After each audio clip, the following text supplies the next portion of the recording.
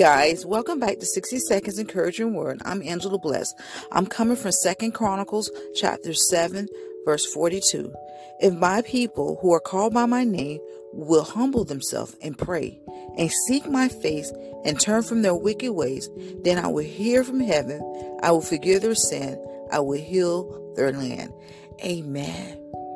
It's just plain as day what God is saying. A lot of us, and I'm not saying us including, but the world has turned their back on God. I don't know what the situation may be or whatever they may have went through in life. And I know life is not fair and life is not easy. But God is pushing us to purpose and where we need to be at in life. If you look right now, God is shaking the Hollywood scene up.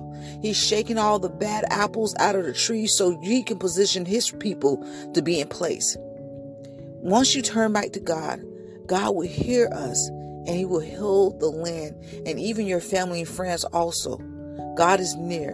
Continue to trust in Him. Continue to pray and continue to pray for others. In Jesus' name, amen. Love you guys.